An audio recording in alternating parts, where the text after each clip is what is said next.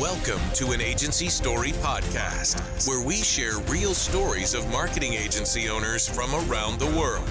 From the excitement of starting up, the first big sale, passion, doubt, fear, freedom, and the emotional roller coaster of growth. Hear it all on an Agency Story podcast. An Agency Story podcast is hosted by Russell Dupree, successful agency owner with an 8-figure exit turned business coach. Enjoy the next Agency Story.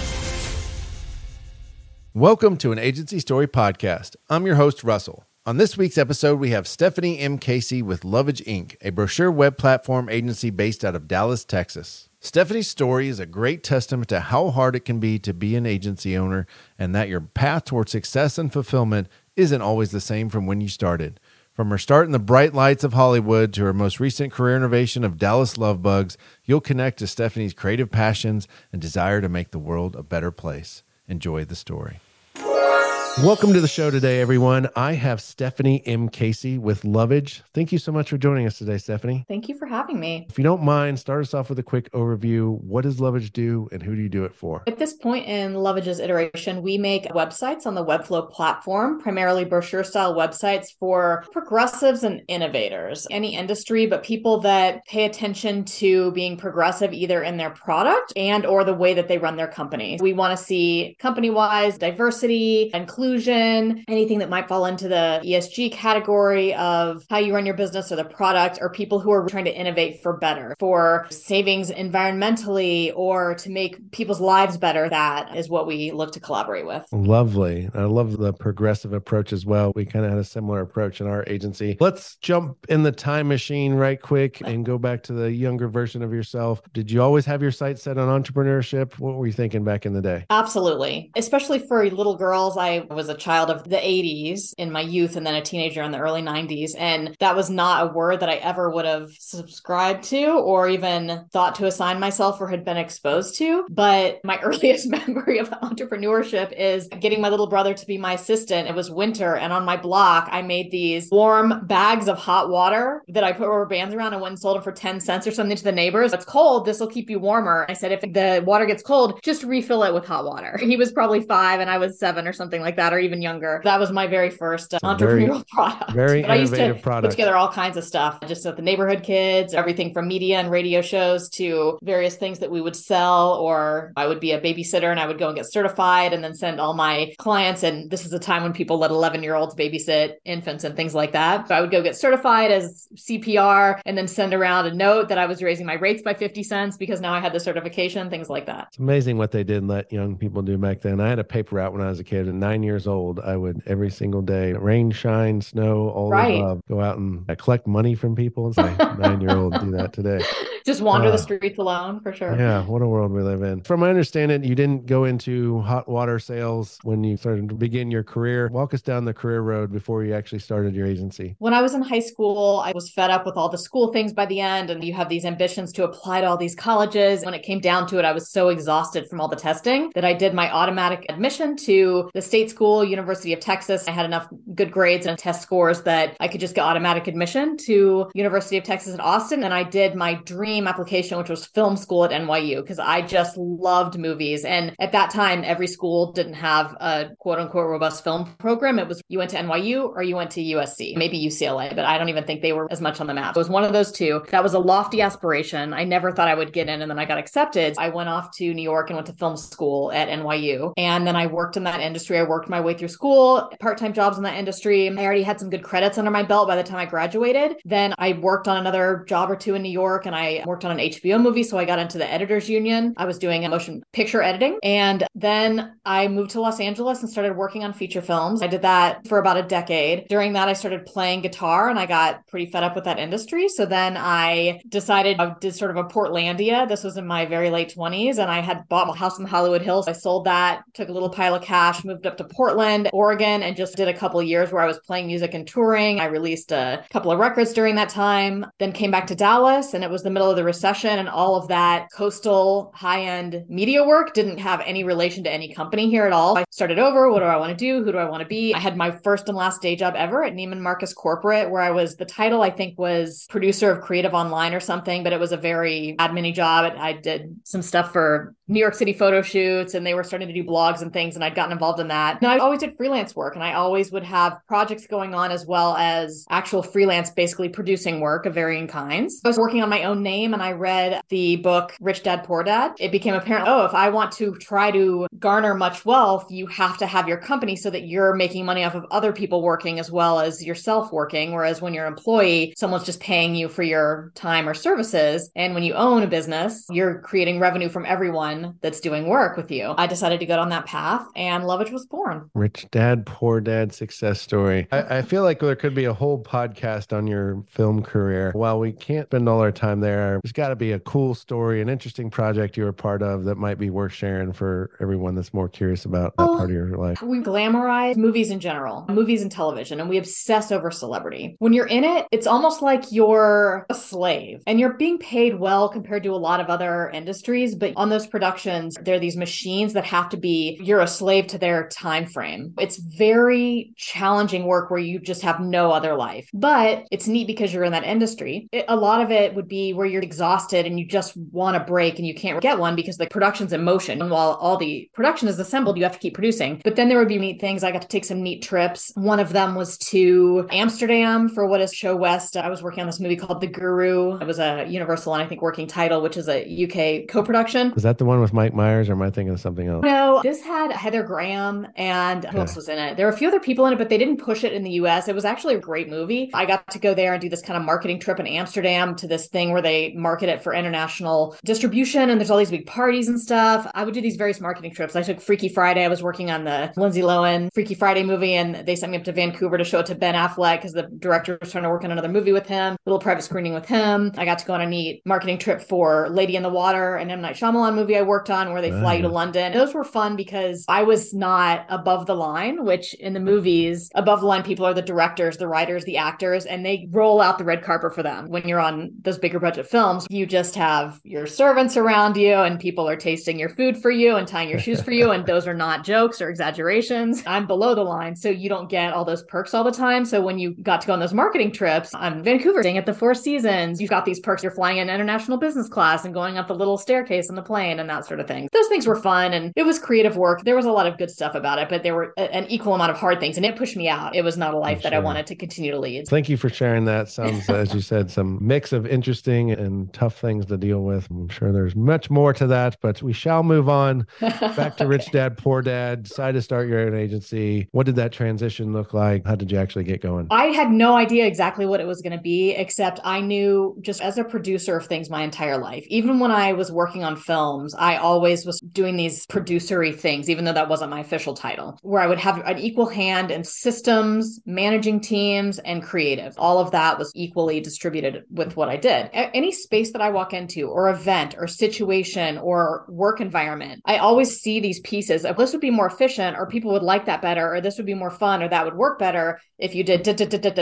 I started with the slogan, which I still use all the time, let's make it better. It started as a consulting of producing things and I was trying to figure out what that would look like. And I brought in other strong women like me to help with that. But there isn't a checkbox in the world of exactly what that is. And I didn't know how to define it exactly. It morphed into sort of marketing services. People, they want very specific deliverables and we ended up helping with the creative things. Within that, we were always needing to do a website because people always need to get their website updated or redone or whatever. That was always included in the packages. I would do these monthly retainers to let's work through what needs to be worked through as a consulting situation. And we'll also be building you a website because again, everyone always needs that almost. At some point a few years in, I had specifically been working on the Wix website platform for a long time and loved how you didn't have all the restrictions as when you were working on something like WordPress. There weren't as many of the more DIY, user-friendly, non-professional platforms as there are now. I mean, everyone from MailChimp to GoDaddy has built your website on our platform. Wix was one of the ones that I loved its flexibility and I got in early with them in a partner type of way where I was meeting directly with them all the time and they take the feedback and were growing and changing their product. We were building small business websites on that platform. A few years in, it was like I had people people here at my dinner table. And I'm like, I gotta get these people out of my house. We get a little office and things were going well. We honed in on just doing websites at some point. I still had some of the leftover clients from more of the consulting. The reason also that I shifted to that was because even when I had other people in to take leadership roles to say, okay, ultimately I want them to have that client and I'm not involved, they always still wanted me and I can't replicate myself. I'm like, that's not scalable.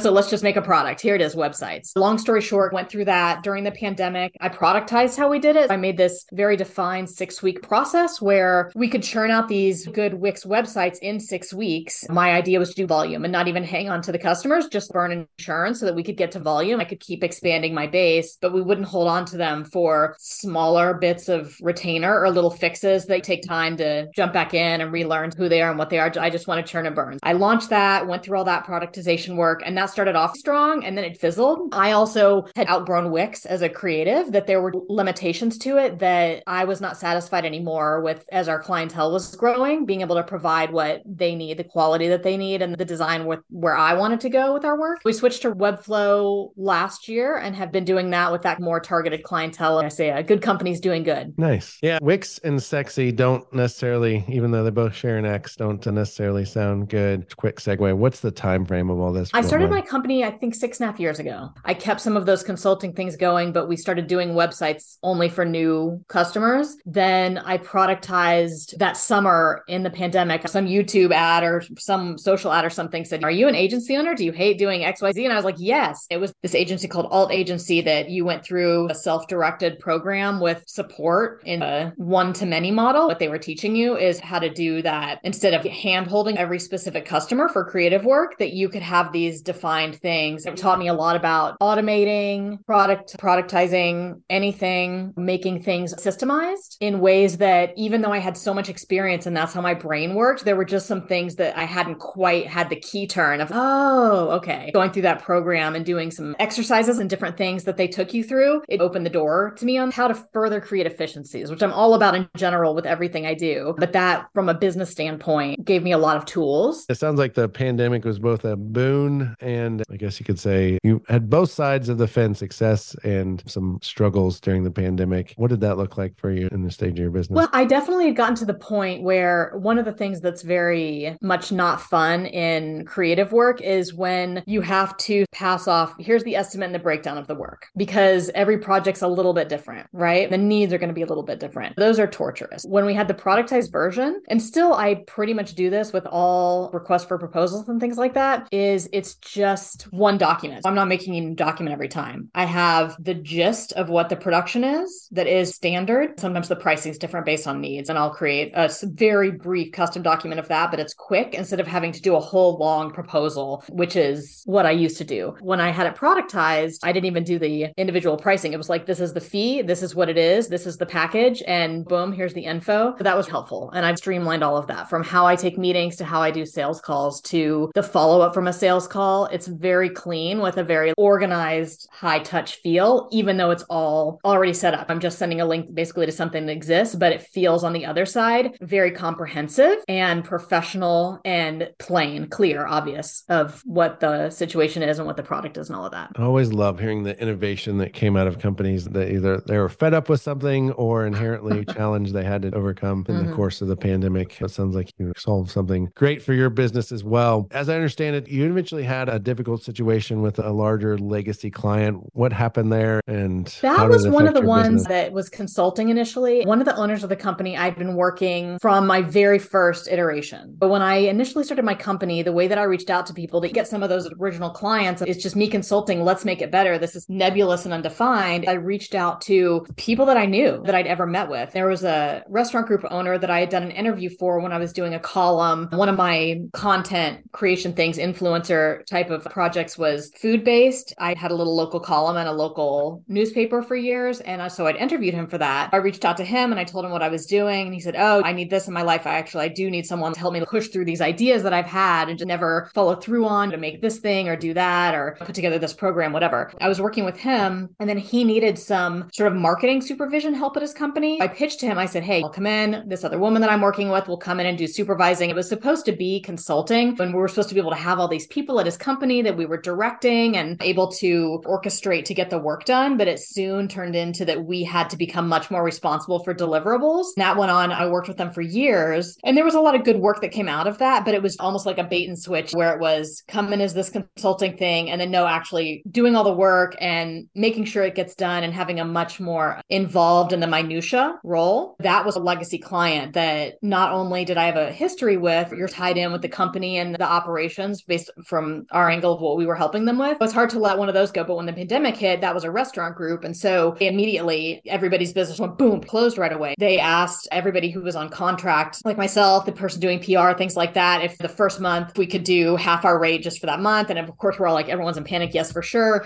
The next month, same thing. And it got to the point where it was hard to let go of it when it was the regular retainer. But then when that became halved for indefinitely, it wasn't worth it. It was a good time to cut ties for both of us. Then I did that program and productized our website service and moved on from that. That was one that was lingering, that was hard for me to let go, but I knew I had to shed that to grow. It was having two jobs, running my company and then basically being outsourced CMO for their company. I certainly understand. I think there's a lot of agencies that end up in that double-edged sword of a particular client, especially a larger one. But you were hinting at this and maybe even some of the theme. You sound like a very creative person, worked on a lot of creative stuff in your career in various forms, sometimes even being a sense of this desire for autonomy, but also still wanting to be able to do creative things. It seems sometimes it can be a very tough thing to navigate, especially in an agency world. What's been the highs and lows for you with that juxtaposition in mind? Every once in a while, I'll do an exercise when I feel frustrated, and you know how you qualify your dreams and goals and wants and needs and what makes me the happiest and that sort of thing. One of the things that always comes out of it, or the couple of things, is definitely the desire to do creative. I always want to be creating, but then freedom and flexibility. Some of the highs, like in business, I'll tell you one of the things that I will always treasure is when I was full on in Wix and I was growing and I saw the future is bright with what I was doing at that time. And I was partnered with Wix, and my Wix partner manager asked me if I would appear for them on a segment on Cheddar News, which is filmed on the floor of the New York Stock Exchange. They purchase a segment, but you go and they want a real interview, right? They said, you just talk about why you choose Wix and what your business does and all of that. And I said, sure. I said, oh, you can do it remotely. And I'm like, oh no, I'm going to the floor of the stock exchange. There's no way I'm missing that opportunity. I'm in New York as my second home anyway. So before the pandemic, I was up there frequently. I was there and I'm walking in, even though I lived in New York, I maybe had been down to Wall Street once or twice, once for jury duty and maybe one other time or something. It's a very historical American spot around the stock exchange. And you feel it. You feel the gravity of that. They still had barricades up and all of that where there's high security, and I'd go in and I have my badge with my picture on it. And I'm in the stock exchange. You're down there and it's no longer anything like the movies from the 80s or 90s. There are people screaming with ticker tape flying and all of that, but the structure's still there, and the pneumatic gold or copper piping, whatever it is, running all over the place, how they used to send this stuff around fast. There's CNBC and Cheddar News and various other people use it to film now. So it's primarily a TV set.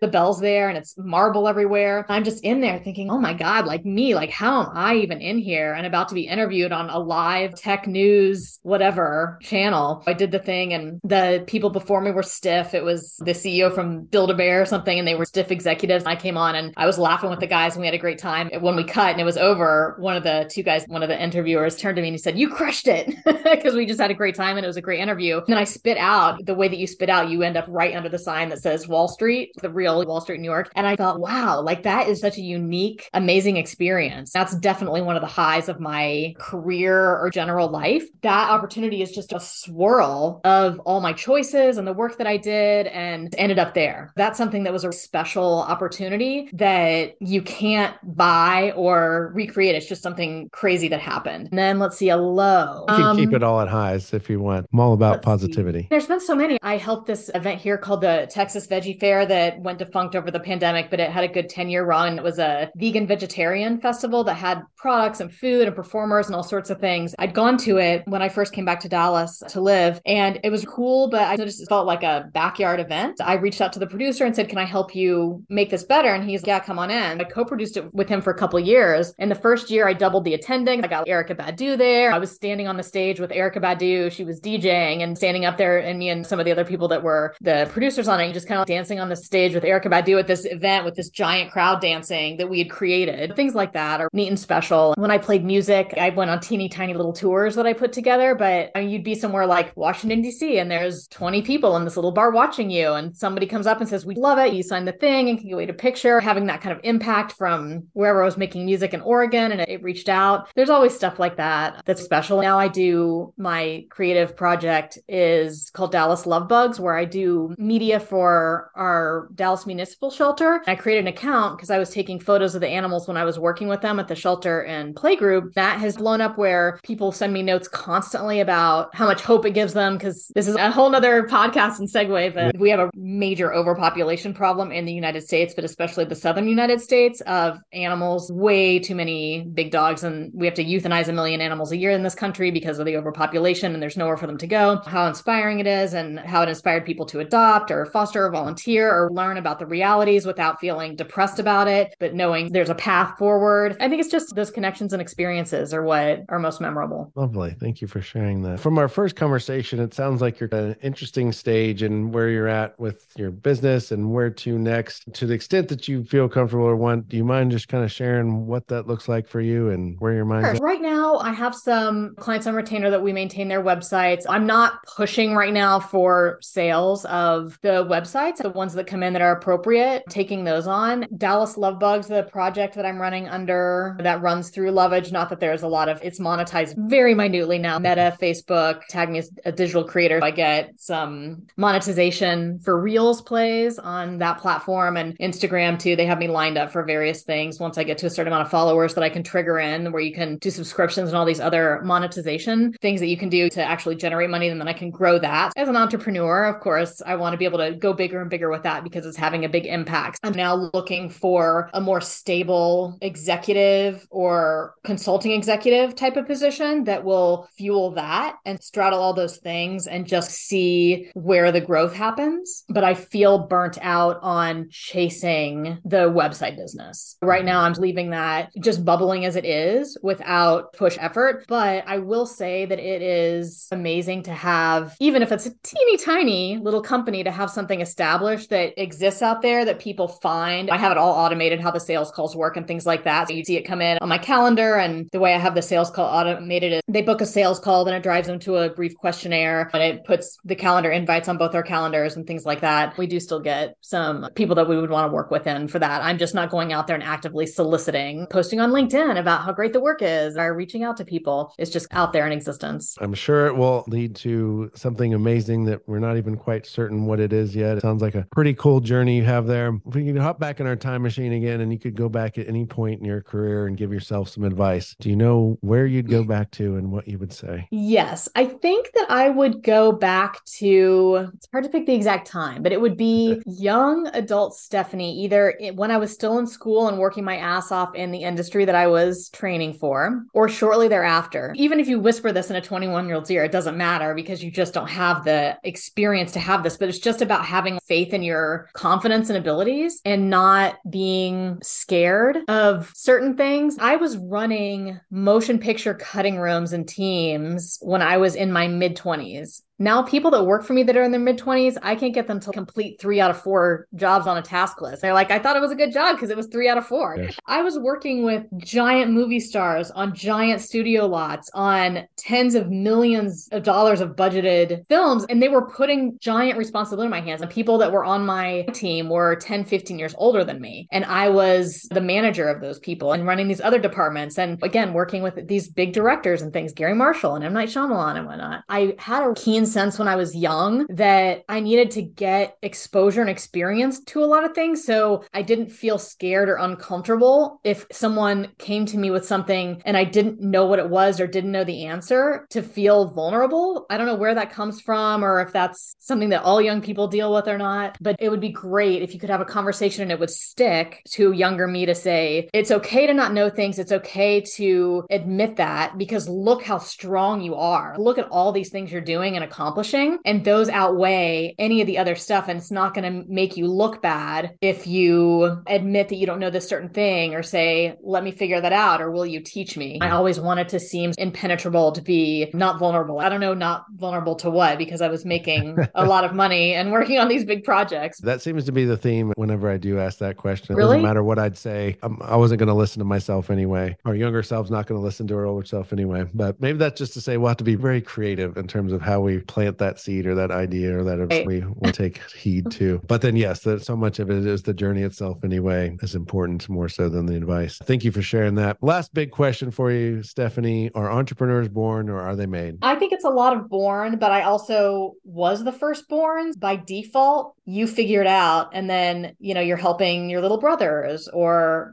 that was just my case. I think being the oldest child of clever parents that urge you to chase the things you want to chase is part of it. But I definitely, like I said, at a young age, had that entrepreneurial spirit, just had no idea what you would call it at that time. I was always leading, inventing, producing from the time I was very young. If people want to know more about Lovage, where can they go? Lovaginc.com, baby. Easy enough. Go there. Very fascinating. What an amazing career you've led and all its different turns and twists. Can't wait to see what you're going to do in the future. Thank you so much for your time today, Stephanie. Thank you for finding me and having me on. It was a nice convo. We hope you've enjoyed this episode of an Agency Story podcast, where we share real stories of marketing agency owners from around the world. Are you interested in being a guest on the show? Send an email to podcast@performancefaction.com. An Agency Story is brought to you by Performance Faction. Performance Faction offers services to help agency owners grow their business to $5 million and more in revenue. To learn more, visit performancefaction.com.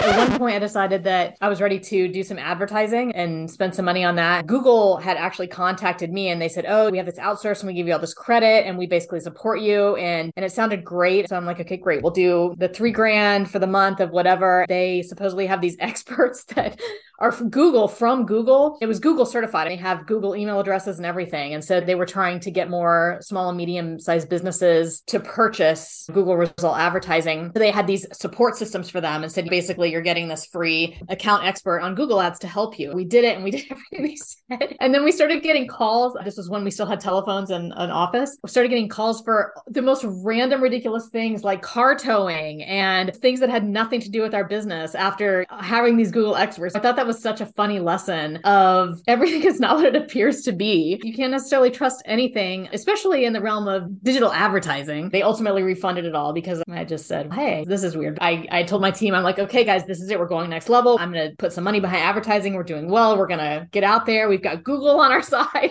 It was the worst possible digital advertising that anyone could set up ever. Google experts that work in the company don't even know their own It was very funny. We couldn't believe it because the phone started ringing. We were like, it's working. They're like, yeah, are you guys a tow company? We're like, no, not That's at hilarious. all.